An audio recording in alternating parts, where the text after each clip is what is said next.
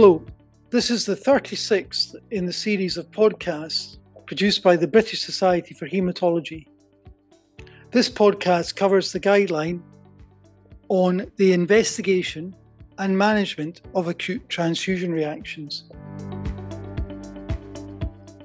This podcast is being recorded over Zoom, and we apologise for any loss in sound quality that may occur. I'm Dr. Richard Souter. I'm a consultant haematologist working at the Beatson Oncology Centre in Glasgow and have also worked for many years with the Scottish National Blood Transfusion Service. I'm going to undertake this podcast today with Dr. Catherine Booth, who is a consultant haematologist working for NHS Blood and Transplant and also with the Barts Health NHS Trust. In this podcast, we're going to discuss the guideline on a question and answer basis. This guideline is actually the revision of a previous guideline that's been updated to review the literature, but also we had a few key objectives that we hoped to achieve and hope that we have achieved. These were to produce a flow diagram to aid in recognition of acute transfusion reactions and their immediate clinical management. Secondly, we hope to advise on the further management of the patient during the reaction. Thirdly, we hope to provide advice on investigations. Fourthly, to discuss management of subsequent transfusions. And finally, to present recommendations for reporting adverse reactions to UK haemovigilance organisations, to blood services and within the hospital. We hope to have achieved this in a multidisciplinary way. The other authors of the guideline include a transfusion practitioner, Wendy McSporran, and also senior biomedical scientists, Tracy Tomlinson and Sharon Gray. We hope this multidisciplinary approach is of benefit to all professionals involved in the transfusion process. And now we'll move into the next part of the podcast with a question and answer session where I'll ask the questions and Dr. Booth will hopefully provide the answers. So, Kath, welcome. Thank you. How would you define an acute transfusion reaction? It's an empirical definition of any reaction occurring within 24 hours of transfusion of blood or blood components. In a guideline, we mainly concentrate on new symptoms developing during the transfusion, and that's why it's so important that any patient receiving a transfusion is in an area where they can be directly observed and where staff are trained in blood administration. Also important to remember that reactions can develop hours, days, or even weeks after a transfusion, so patients need to be asked to report any symptoms that they develop after a transfusion is completed. Thanks, Kath. How would you approach a patient having an acute transfusion reaction? So just like approaching any unwell patient, it all comes down to history and examination. So first message is if any patient develops new symptoms or signs during a transfusion, you should pause the transfusion, but maintain venous access. And that's an opportunity to check their identification details on the unit against the patient and their identity band to ensure the right unit's being given to the right patient. Then we're going to take into account the patient's symptoms and signs, because that's what's going to direct the initial treatment of the acute reaction. So we can broadly define reaction types into febrile, which can involve symptoms such as a fever, rigors, myalgia, or nausea. Allergic type reactions, which could be a rash, itching, facial swelling, or wheezing. And then respiratory type symptoms, which is new breathlessness or oxygen requirement. And you're also going to take into account the severity of those symptoms. And at this point, the clinical context is also really important. So the patient's observations before they started the transfusion and the reason that they're in hospital. Thanks, Kath. We read a lot about severity of reactions, mild, moderate, severe. Is there anything that can help our listeners in terms of definitions of the severity? So a severe reaction is really anything causing a significant impairment of airway, breathing, circulation. Examples might be severe dyspnea, hypotension, which could be associated with stridor or wheeze, or associated with other febrile type symptoms. So really, that's a clinical definition. More easily defined are the mild reactions, which would include an isolated rise in temperature with no other symptoms. So that's a rise in temperature of less than 2 degrees, or just a rash or itching with no other allergic type symptoms. So, what would you do for a severe transfusion reaction? So most importantly, these patients require immediate medical review and then medical management directed to the presenting symptoms. So, for example, if a patient's hypotensive with stridor or wheeze, you might suspect anaphylaxis, which requires treatment with adrenaline. If a patient has a severe febrile reaction, a fever associated with shock, you'd be concerned about the possibility of acute hemolytic reaction or possible bacterial infection. And then a patient with severe breathlessness without other allergic features could be suffering transfusion-associated circulatory overload, that's TACO, or much more rarely, transfusion-related acute lung injury, TRALI, or transfusion-associated dyspnea, which is TAD. So those patients should receive oxygen while awaiting a medical review. What about a less severe transfusion reaction? So it's essential to tailor your treatment to the presenting symptoms that the patient has. So for mild reactions, it's often possible to continue the transfusion after appropriate assessment and symptomatic treatment. So, for example, a small temperature rise, but with no other symptoms, could be treated with oral paracetamol.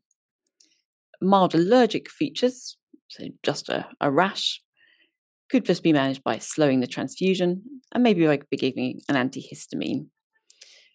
Corticosteroids shouldn't be used routinely because their onset of action is delayed and they're unlikely to have any benefit in an acute reaction.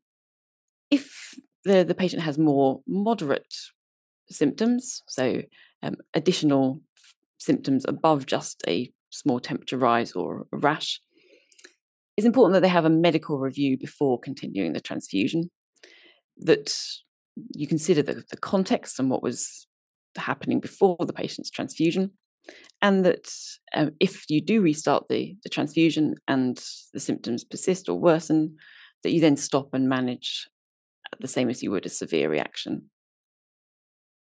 Thanks. We've discussed quite a lot about immediate assessment of the patient, the history, the examination.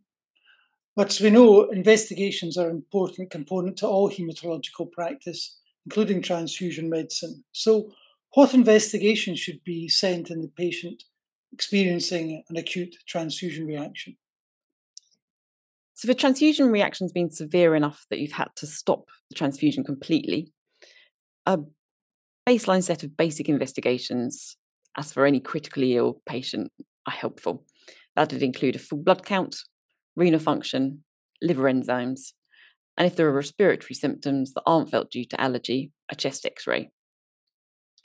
Further investigations beyond that are going to be tailored to the type of reaction the patient's having. So for a severe febrile type reaction, those units should be returned to the laboratory for further investigation. And you want repeat samples from the patient for compatibility testing, blood cultures, and then assessment of the urine for hemoglobin. If there's a suspicion of bacterial infection, the blood service should also be contacted so that they can arrange a recall if necessary. If a patient only has allergic features, there's no need for repeat compatibility testing. But if there's a possibility of anaphylaxis, but the symptoms aren't classical, serial measures of serum tryptase can be helpful. If a patient has respiratory symptoms that aren't felt due to anaphylaxis or allergy, It's helpful once they've recovered to have investigations for left atrial hypertension, so that would be echocardiogram or an NT-proBNP, because that can help to later classify the type of respiratory reaction for hemovigilance reporting. You've alluded to communication there, and as we know, good communication is critical to effective clinical care. So, who needs to know about transfusion reactions? So as soon as the patient's been medically managed and stabilized, it's important to let your blood transfusion laboratory know about the reaction, and they'll be able to give you further instructions. Your transfusion team, which is likely to include your transfusion practitioner or maybe your on-call hematologist. And then, as I've mentioned, the blood service would need to know if a recall might be required. So that would be in potential bacterial infection or suspected TRALI.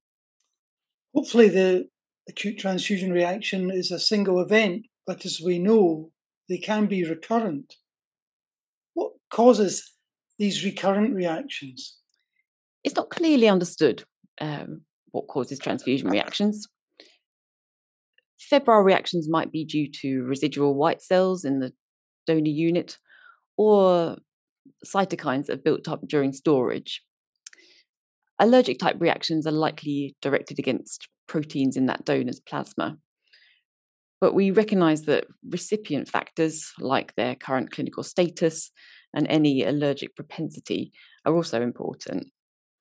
And what if a patient has recurrent reactions?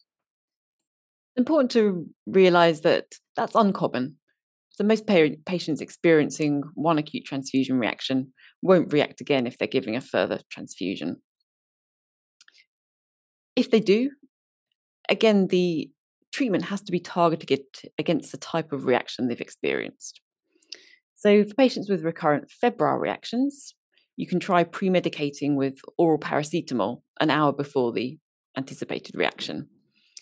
A non-steroidal might be another option if they've had chills or rigors, if there aren't any contraindications. If they continue to have febrile reactions in spite of that, you can try washed blood components. There is no role for a prophylactic antihistamine or corticosteroids if there haven't been any allergic symptoms. If a patient has had recurrent allergic reactions, there isn't good evidence to support a benefit for routine pre-medication, but you could try a prophylactic antihistamine before transfusion, as it's a low-risk treatment. It's not recommended to give routine prophylaxis with corticosteroids because their slow onset of action is unlikely to give the patient any benefit. If previous reactions were to apheresis platelets, try a pooled platelet, as these are resuspended in platelet additive solution and have the majority of the plasma removed. If the patient still reacts, you can try washed red cells or platelets. It's always important to remember if a patient's had previous reactions and usually receives pre-medication or a special component, but they need blood urgently, transfuse standard components and monitor them closely. Don't delay a necessary transfusion waiting for a special unit. I've heard about IgA deficiency and its potential link with acute transfusion reactions. Would you like to discuss that? Is it important? So there has been an association made between severe congenital isolated IgA deficiency, so that means an IgA level of less than 0.07 grams per litre, and anaphylactic reactions, possibly associated with anti-IgA antibodies in the recipient. But the evidence for any link is very weak. And actually, hemovigilance data suggests there might rather be an association with febrile type reactions, particularly with predominant inflammatory type symptoms.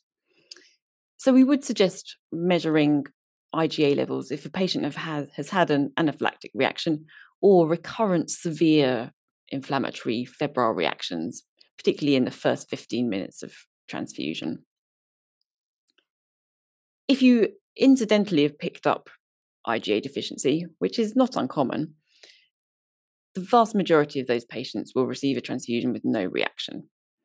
So they can receive standard blood components just with increased frequency of monitoring, provided they've never had a history of a blood transfusion reaction. If someone has a severe IgA deficiency and has had previous transfusion reactions, we'd recommend washed components. But again, if they need a blood transfusion in an emergency, they should receive standard components with closer monitoring. Thank you.